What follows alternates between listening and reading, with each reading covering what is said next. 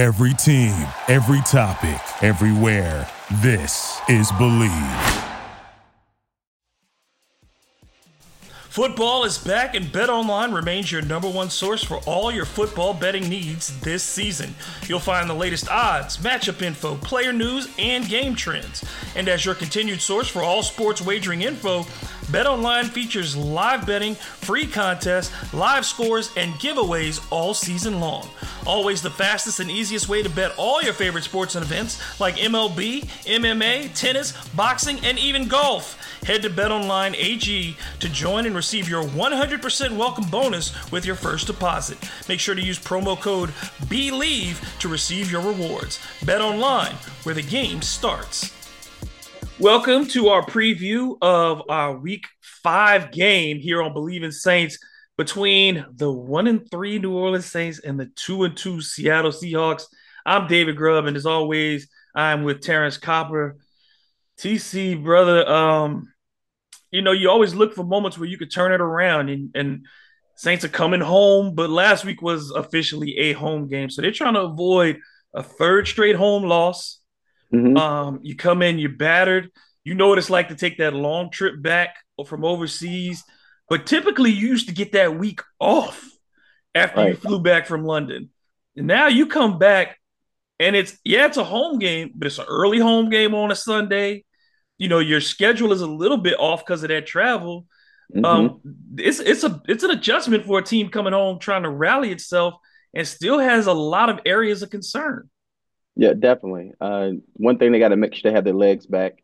Mentally, they got to get back, because it's a grind right now, especially when you're losing. Everything seems extra when you're losing and you're not winning games. So mentally, they got to stay locked in and understand that nobody's going to feel sorry for us.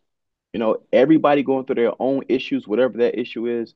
Nobody feels sorry for the Saints. They're actually probably happy about it. So they got to understand nobody's feeling sorry. We got to correct it ourselves.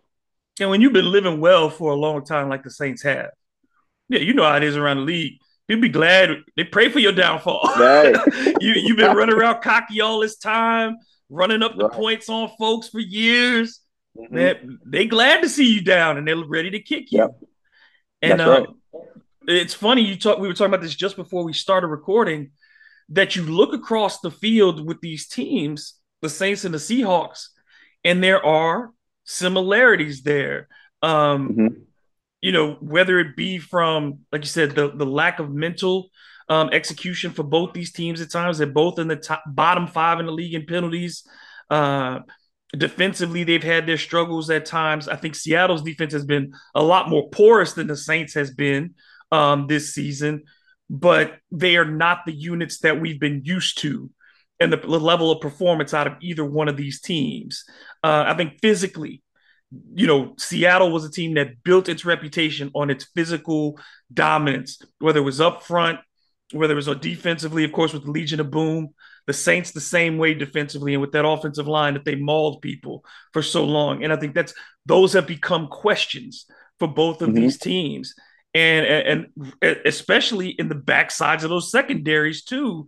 You talk about a remade Seattle secondary without Jamal Adams now for the rest of the year, and a Saints secondary that's banged up with Marcus May and has a Tyrann Mathieu in a new role there. So there's a lot to see that's similar between these teams. And offensively, they're both talented with a lot of weapons, but also quarterback concerns, either through Geno Smith trying to refine himself. Jameis Winston was in the same position, trying to refine himself as a quarterback. So there's a lot to look at and say mirror images in a lot of ways. Definitely. I think both these teams need each other. And when I say they need each other, you kind of hinted to it already. The Seahawks, they need to play a team where they can get some stops. They're looking to get their defense back on track. For the Saints, we're looking to get some points on the board. So we're looking for a team that we can take advantage of their defense and the way they play. And the fact, like I said, they got some injuries. We have some injuries. Both teams are kind of in the same boat, even with the record per se. It's a NFC matchup. They got to win these games. But each team, even though each team's season is not going the way they want it to go, both teams are still in the hunt because of the NFC is not as strong as it usually is. So We just got to come away with a win and just keep chopping away at it because you don't want to go down 1-4. You don't want to go 1-4. Like, I don't care how good you are. That's a hole that's almost impossible to climb out of. But, we'll see.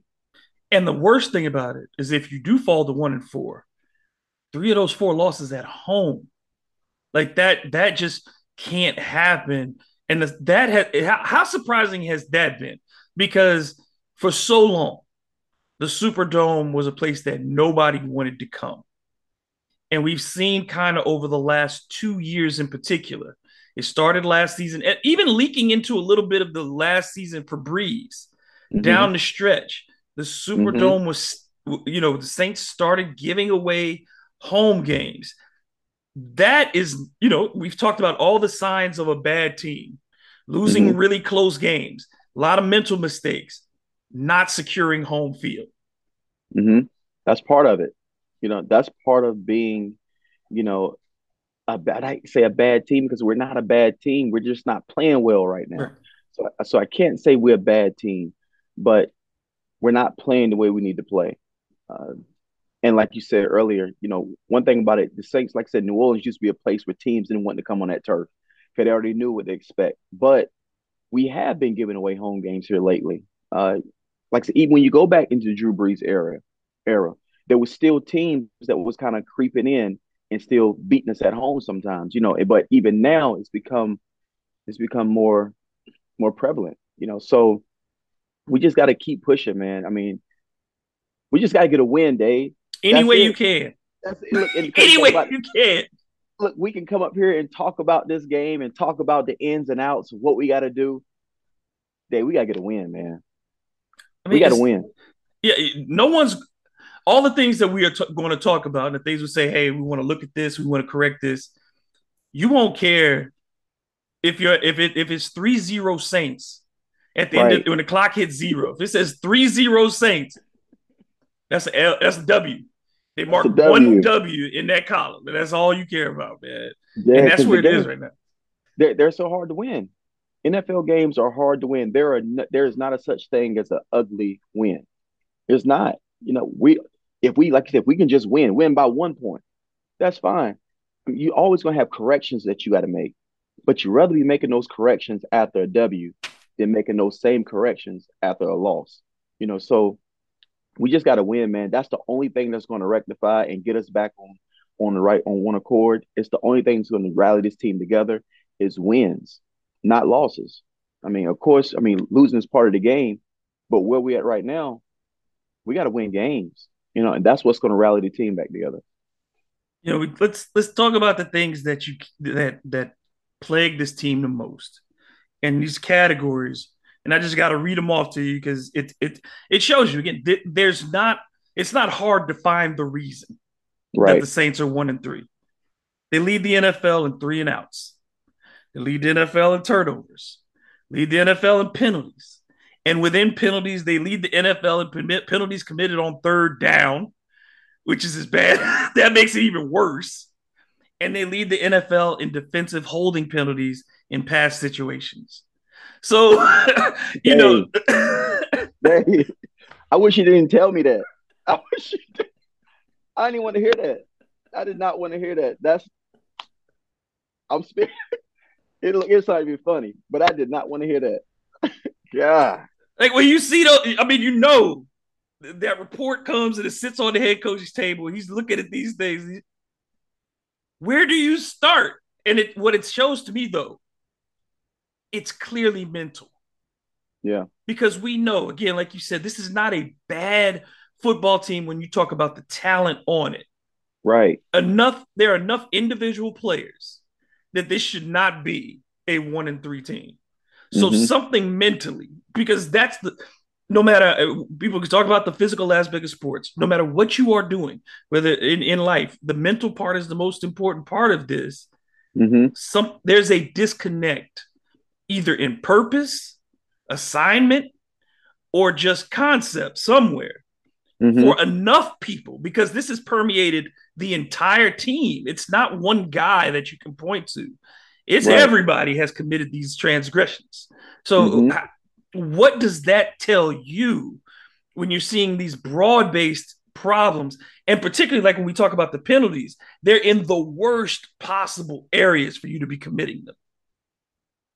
You know what, Dave? And I really, I'm hesitant to say it because I just love the program. But when you hear stats like that, it goes back to coaching. And I hate to say it. I hate to say it, but it goes back to coaching because your team is undisciplined, and that's part of a coaching staff job is to discipline your team. You don't want to have walk a team out there undisciplined. How many great coaches do you know go out there that play with an undisciplined team like this? When I say like this, I'm talking about with the all the statistics you just read off. You're not going to find a real good coaching staff with that type of stuff going on around their team. You're just not going to find it. Not saying that a good coaching staff is not going to have its own things they got to work on, but you're not going to be at the bottom or at the top in all those categories. If the coaching staff is really disciplined in their team, I hate to say it, but some of this stuff falls back on the coaches.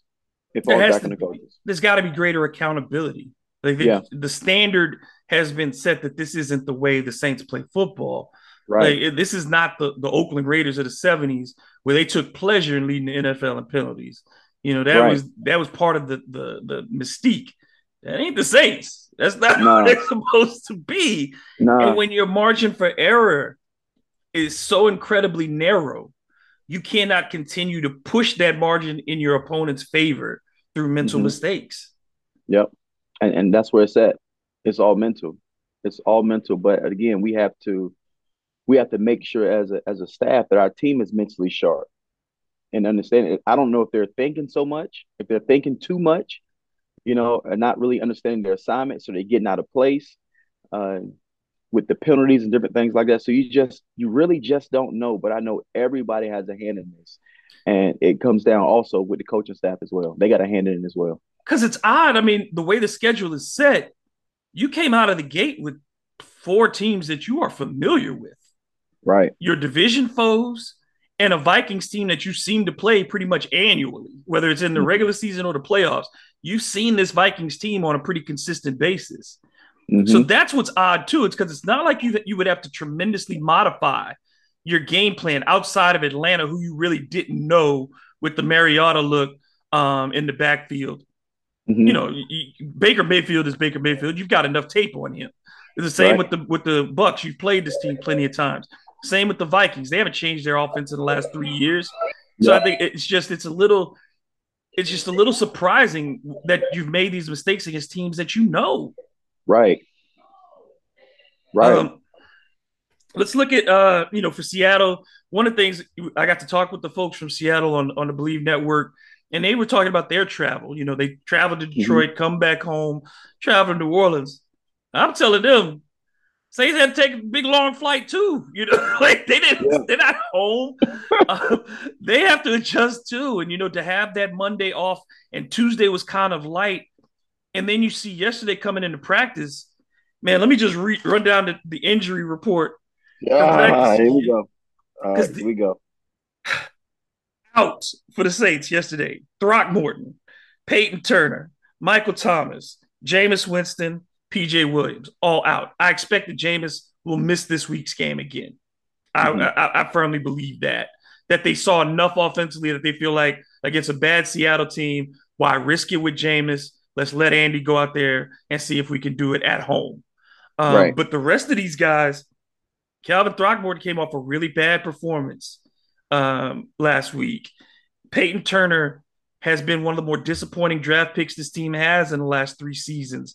Hasn't really provided some edge rush when Cam Jordan has not been Cam Jordan to start the season. Mm-hmm. Michael Thomas, of course, we know what his value is to this team, and if he doesn't play, and PJ Williams, a physical guy in that nickel spot to help you out there against the team that has talented receivers. How concerned are you with those guys that didn't participate? Uh, you concerned? Don't get me wrong. You're concerned because those guys are playmakers, especially on the offense side of the ball. Uh, You got your quarterback and you got your best receiver not playing, and that's what we're struggling at offensively. So it's definitely a concern. But at the end of the day, everybody are pros. We got to have the next guy up. The next man up got to step up, and he may not do the job of the guy of the starter, but he got to really fill his shoes to where maybe it's by committee. It's you don't have to take on all the load, but we got to have guys to step up. I mean, and that's just the NFL. Like I said, nobody's feeling sorry for us. Everybody have their own injuries. Everybody have things going on, but it's the next man up, and it got to be that way. And as a coaching staff, you got to have your next guys ready to go. They got to step in and fill these shoes. There's no other way around it. You're going to have adversity as a team. You're going to have these things. So next guy up, that's what it has to be. How much was that impacted? Alvin Kamara was limited in practice. He hasn't really finished a game since week 2. Then you lose, you sign Latavius Murray, you bring him in. And I don't blame Latavius. Look, at 32 years old as a running back in the NFL, and there's somebody willing to give you guaranteed money versus somebody that might have shuffled you back to the practice squad and said, we'll use you as needed. I'm not mad at Latavius for taking that. But No. what you are concerned about is Mark Ingram has not looked really great the last couple of weeks. Alvin is banged up. It doesn't seem that the Saints trust the lower guys on the running back depth chart. Do they need to go find someone else to add to this running back group? It all comes back to at the beginning of the all season. We didn't know who the running back was going to be either. We didn't know. That was one of the positions that we was like, okay, what we're going to do, especially with Alvin with this off the field situation. We just didn't know what was going to happen with that. So it goes back to now we're in the same predicament when it comes to our running backs. We really don't have a solid running, not saying we don't have capable running backs, but right now, one is not playing well. One is injured, and those are our main two guys. So you have to go somewhere. I just don't know where, but you have to try to go find somebody. If we got somebody else on the practice squad or somebody else practice squad, I'm not so big on just picking somebody up off the street. When I say off the street, if they didn't go through training camp or anything like that, because that's just a disaster waiting to happen at the running back position. That's just an injury waiting to happen. So I would try to find somebody that's already been playing or maybe just got released from a team maybe a week or so ago. But I wouldn't try to find somebody that's just strictly off the street that really haven't put the work in like that to make sure his body is ready for this struggle that we got to have. I got a long range question for you because we have seen a kind of a slowing down with Alvin Kamara over the last, again, about a year. The big 40-yard runs, the screen passes that turn into touchdowns. We haven't been able to see that as much. Certainly, I think the quarterback play has a lot to do with that. The fact that they had 4 quarterbacks last season, 2 quarterbacks this year. But the injuries are starting to mount up for him as well. He's missing more and more parts of games, and if not full games. Somebody his size, and we talked about this before the season started about how unique a player he is, that when you talk about him in the NFL history, he fits with a certain amount of guys, those Roger Craigs, the Marshall Faulks, that type of stuff. But we saw a lot of those guys, their peak was about 6 years. A lot of those multi-purpose guys, whether it's like a Ricky Waters, whose peak was like about 6-7 years. Alvin's reaching that time. Are we starting to see maybe we need to manage him better too and find a true complementary second back to split those carries with him? Exactly. We definitely need to find another back to help split carries because as you get older, your injuries. I mean, you can have injuries when you're younger as well, but you bounce back from them so quickly because you're young. But as you get older and you start getting more tread on those tires, more injuries you start accumulating. Now they start to linger a little bit more. They start to really start taking some of your athleticism because you're getting older. You're getting older and you're still getting injured. Matter of fact, a prime example, Julio Jones. Julio Jones, we all knew him to be a dynamic receiver. And he's still that. You can't take anything from him. But the fact those injuries has mounted up, you really haven't heard anything from Julio, no matter where he went at. The last 2 years. The last 2 years, you haven't heard anything because the injuries are starting to mount up.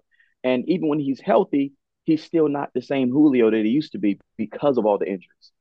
So you hate to see this for Alvin, not saying that that's what it is, but before it get to that point, if it hasn't gotten there yet, we need to get him another back to help him out. We need because right now offensively, when he's in the game, everybody's keying on him because he is truthfully he's the offense right now when he's playing. So we need another back. I don't want to key too much on the offense because I think we spend a lot of time on their problems. And look, we can't. There's only so many ways to say they need to get less penalties. They got to pick up third downs. They got to score some points. I mean, I think we beat that one down. But I think as we get into the defensive side of the Seattle matchup, this is a team that lineup wise is very similar to what I think the Saints saw in Atlanta. As far as Geno Smith, you saw last week, he was comfortable in the pocket, 23 of 30, 320 yards, 2 touchdown passes, runs for 49 with another touchdown there. He gives you that ability to make plays with his legs. He's shown that he's not willing to turn the ball over this season. Only 2 interceptions and 1 fumble for Geno. So he's being very conservative with the football while still trying to make plays. On the outside, you got DK Metcalf, a big, strong, fast receiver. You got Tyler Lockett, a very talented receiver who can make plays. And then in the red zone, they've been going to that tight end, Disley. He leads the team with 3 touchdowns in the red zone. So they've got options. And you take Rashad Penny, this dude's averaging 6 yards a carry. So I think that what Seattle's going to do is they're going to try to test the Saints like everybody else and first come out, punch them in the mouth with that running game, and then try to set up those easy throws for Geno, who has not been pressured a lot this season. And not only those easy throws for Geno, but to get the ball into his big playmakers' hands, like DK Metcalf. To me, one thing that I've been seeing this entire time from our defense, our secondary, we don't tackle well in the secondary. And that scares me to come up against a guy like Metcalf, that's a physical guy, that when he catch the ball, he's already looked like a horse running. I mean, you don't know if you guys want to step in front of that when he's full speed like that. So that worries me, his run after the catch, because we don't tackle well in the secondary. So and Lockett, like you say, Lockett, he's a smaller guy, but he's a playmaker. Him and Metcalf, they play great together. They're a good complementary receiving core together. So, but that's what scares me the most. Run after the catch by the receivers. That's what scared me the most about this game. But I think everything else, I think we can handle everything else. But what's worrying me is run after the catch. And they've got to win first downs. Yeah. Against a team like Seattle that is confident right now. You can't help but be confident when your offense puts up 48 points. Certainly defensively, they got concerns. There's a bad defense. But offensively, at least you feel some confidence. Statistically, they're right about even with the Saints, but they're scoring 6 more points a game than New Orleans is right now. Certainly, a 48-point game will do that to boost your average.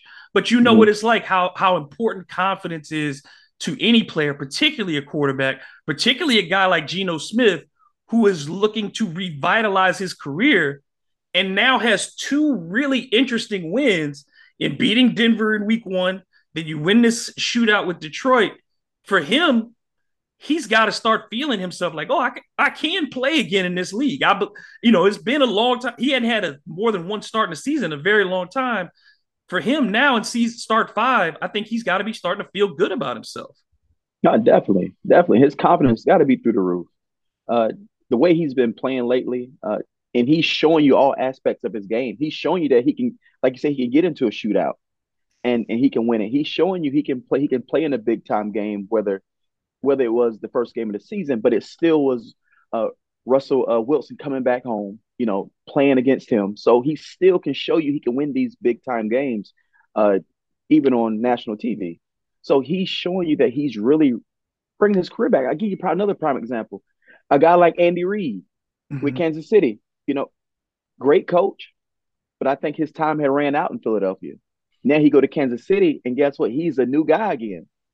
Winning Super Bowls, scoring a ton of points, got one of the best teams in the league. So I think the same thing happened with Geno. I think his time just ran out wherever he was at, and now he get a chance to step into the shoes as a starter with Seattle and rejuvenate his career again, which he's doing a great job of. I'm gonna ask you last before we wrap up on just the Dennis Allen question and Pete Carmichael, because they're the ones who are getting the most attention. There's already been this conversation about, and it's not a question for us to answer because we're Mhm. not the front office. Right. Um, but for Dennis, the big thing during training camp was that people loved his change of attitude. Hmm. But the season, you see fans remarking about how passive he is on the sideline. It's the kind of stuff that goes all the way back for the Saints fans, all the way back to Aaron Brooks. If they don't like your Hmm. body language on the sideline, they're gonna call you out on it. But there Hmm. does Dennis Allen, you don't want to be who you aren't, but is there something that you can do to adjust your personality to get your message across to your players and try to reverse this? How do you remain consistent to who you are by ratcheting up that commitment to detail, that commitment to winning, those things that you have enough veterans in this locker room that you should be able to rely on and inspire them to get it, back in line. I don't think a person personality changes. If this is who you are, this is who you are. And if you try to fake to be somebody else, your team is going to notice it. They're going to know. So I don't think it's a to a point to where he has to change who he is because he is who he is. Mm-hmm. But there's things in practice you can implement when it comes to being more disciplined. Maybe all running always going to be the the king of discipline. I'm telling you, if but I'm serious. Like little things, if you're holding in practice, if you fumbling in practice, if you're throwing interceptions in practice, if you're doing these undisciplined things in practice, there got to be consequences behind it. It can't be okay. Either they got to get out of the game, or get out of practice, or we're gonna run because this is what's killing us. It's our undiscipline. So I don't think he has to change as a person. Uh, I just think that right now we're losing, so everything is magnified when you're losing from everywhere. So I think he's going to be fine. I don't think his personality is the reason why we're losing. I just think we're losing because we're playing bad football, uh, and everything is a spotlight is shot on him because at the end of the day, he is the head coach. If we're doing great, guess what? He's going to get the glory, and if we're doing bad, you know they're going to get on him a little bit. So that's part of the nature of the game. Win or lose this week, before we make a prediction, the one thing I just want to see is cleaner football. Just cut down the Right. turnovers. Don't turn it. Don't make penalties, and just let's see some execution. If you're going to get beat, make them beat you. That Yes. that's the only thing I want to see for this week. I can't.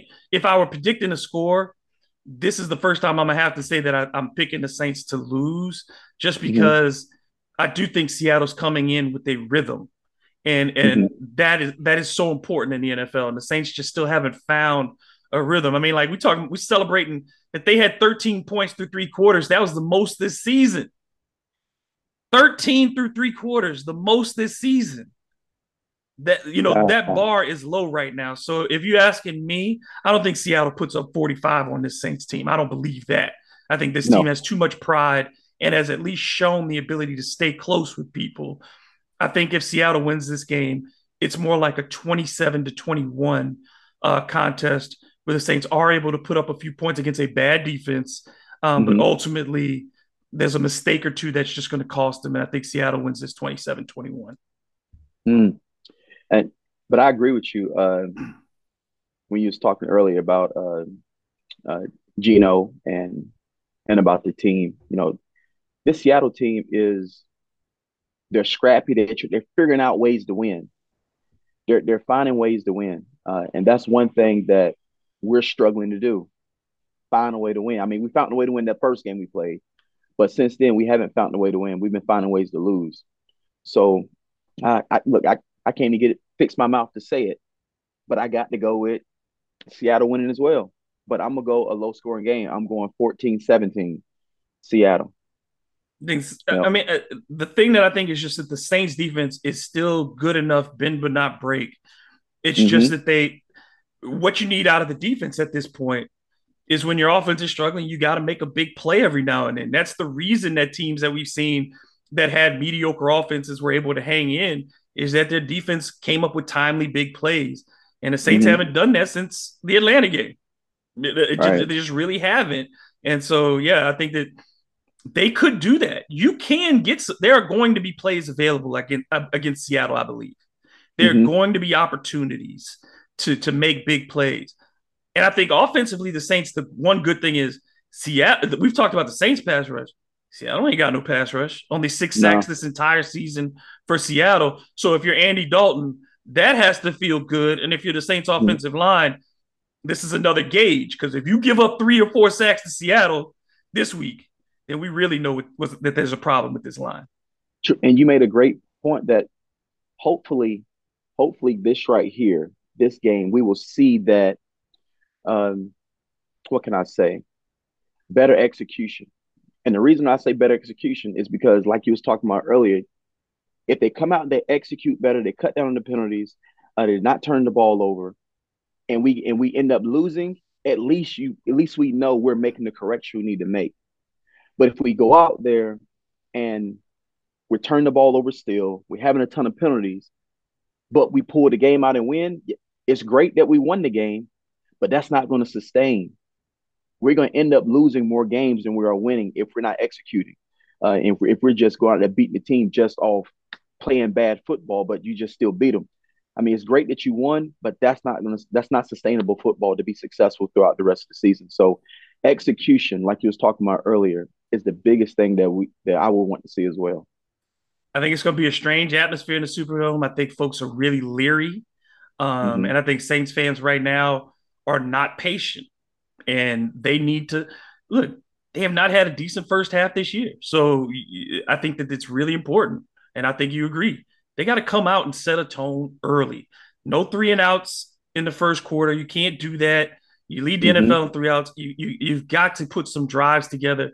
Get some kind of points early in this ball game, and give your defense an opportunity to get itself together.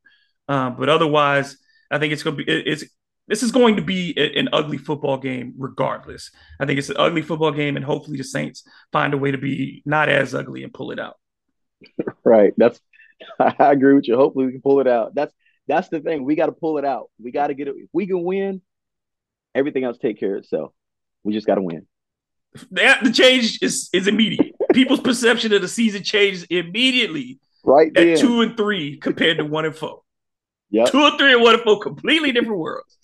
Brother, I know you'll be watching on Saturday. Tell folks how they can keep up with you as always. And what else you got going on? Because you got a big ECU game this weekend? Yeah, so we play Tulane this That's weekend. Right. So you can catch me. I'm do the pregame show for East Carolina University. You also catch me on Twitter at TCopper10, Instagram as well, and Facebook.